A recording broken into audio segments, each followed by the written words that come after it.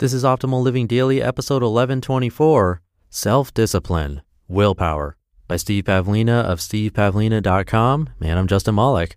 Happy Tuesday to you, and welcome back, or welcome for the first time if you're new here. This is where I simply read to you every single day of the year, including weekends and holidays.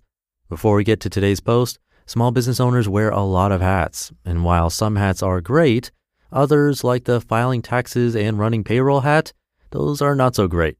That's where Gusto comes in. Gusto makes payroll, taxes, and HR actually easy for small businesses. Gusto automatically pays and files your federal, state, and local taxes so that you don't have to worry about it. Plus, they make it easy to add on health benefits, even 401ks for your team. And you can get direct access to certified HR experts too. Sounds like a great way to take care of your business, right? Now's the time. We're still early in the year, so don't wait. Let Gusto make it easier on you. I've switched over, been using it for about a year, and I love it. As a bonus, my listeners get 3 months free when they run their first payroll. This is one hat you're going to be glad you gave up. Try a demo and see for yourself at gusto.com/old. That's gusto.com/OLD. For now, let's get right to it as we optimize your life. Self-Discipline, Willpower, by Steve Pavlina of stevepavlina.com. Quote, "The difference between a successful person and others is not a lack of strength, not a lack of knowledge, but rather a lack of will." Vince Lombardi. Willpower. Such a dirty word these days. How many commercials have you seen that attempt to position their products as a substitute for willpower? They begin by telling you that willpower doesn't work, and then attempt to sell you something fast and easy, like a diet pill or some wacky exercise equipment. Often they'll even guarantee impossible results in a dramatically short period of time. That's a safe bet because people who lack willpower probably won't take the time to return these useless products. But guess what? Willpower does work. But in order to take full advantage of it, you must learn what it can and cannot do. People who say willpower doesn't work are trying to use it in a way that's beyond its capabilities. What is willpower? Willpower is your ability to set a course of action and say, engage. Willpower provides an intensely powerful yet temporary boost. Think of it as a one-shot thruster. It burns out quickly, but if directed intelligently, it can provide the burst you need to overcome inertia and create momentum. Willpower is the spearhead of self-discipline. To use a World War II analogy, willpower would be D-Day, the Normandy invasion. It was a gigantic battle that turned the tide of the war and got things moving in a new direction, even though it took another year to reach VE Day, victory in Europe. To make that kind of effort every day of the war would have been impossible. Willpower is a concentration of force. You gather up all your energy and make a massive thrust forward. You attack your problems strategically at their weakest points until they crack, allowing you enough room to maneuver deeper into their territory and finish them off. The application of willpower includes the following steps: choose your objective, create a plan of attack, and execute the plan.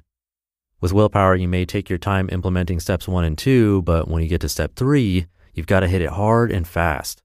Don't try to tackle your problems and challenges in such a way that a high level of willpower is required every day.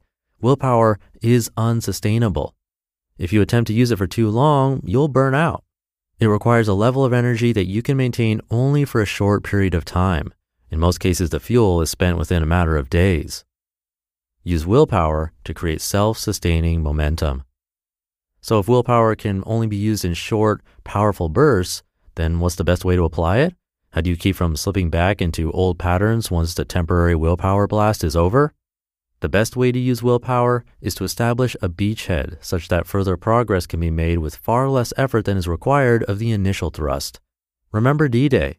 Once the Allies had established a beachhead, the road ahead was much easier for them.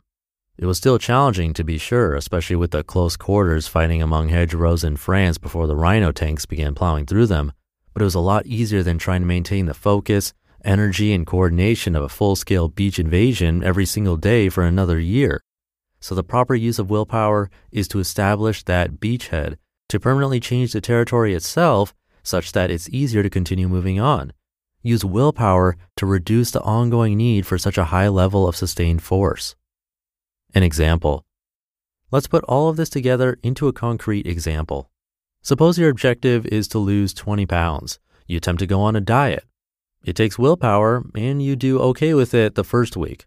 But within a few weeks, you've fallen back into old habits and gained all the weight back. You try again with different diets, but the result is still the same. You can't sustain momentum for long enough to reach your goal weight. That's to be expected though, because willpower is temporary. It's for sprints, not marathons.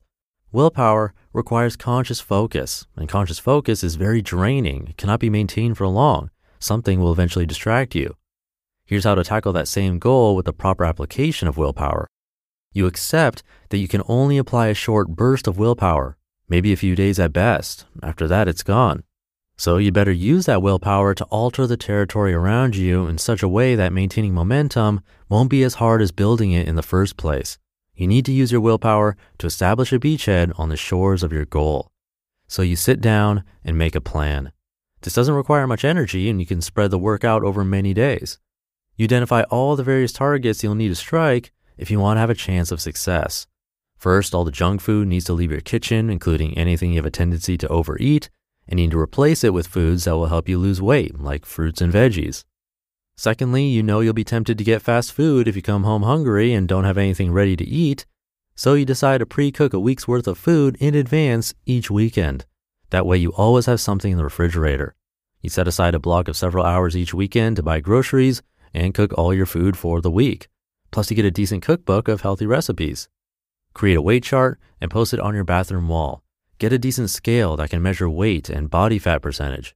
Make a list of sample meals, 5 breakfasts, 5 lunches, and 5 dinners, and post it on your refrigerator, and so on. At this point, all of this goes into the written plan. Then you execute, hard and fast. You could probably implement the whole plan in one day.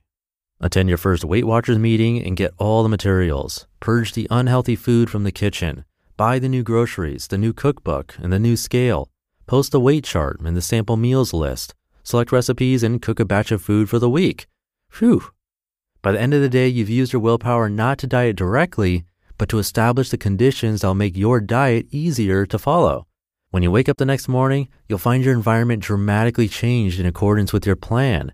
Your fridge will be stocked with plenty of pre-cooked healthy food for you to eat. There won't be any junky problem foods in your home.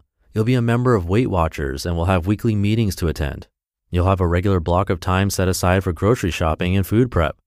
It will still require some discipline to follow your diet, but you've already changed things so much that it won't be nearly as difficult as it would be without these changes. Don't use willpower to attack your biggest problem directly. Use willpower to attack the environmental and social obstacles that perpetuate the problem. Establish a beachhead first and then fortify your position, like turning it into a habit, such as by doing a 30-day challenge. Habit puts action on autopilot such that very little willpower is required for ongoing progress, allowing you to practically coast towards your goal. You just listened to the post titled Self-Discipline, Willpower by Steve Pavlina of stevepavlina.com. And don't forget, Gusto offers modern, easy payroll, benefits, and HR to small businesses across the country. Now's the perfect time to start. Get in touch now and get 3 months free when you run your first payroll. Just go to gusto.com/old. That's gusto.com/OLD. That'll do it for today. Thank you for being here. Have a great rest of your day, and I'll see you in the Wednesday show tomorrow, where your optimal life awaits.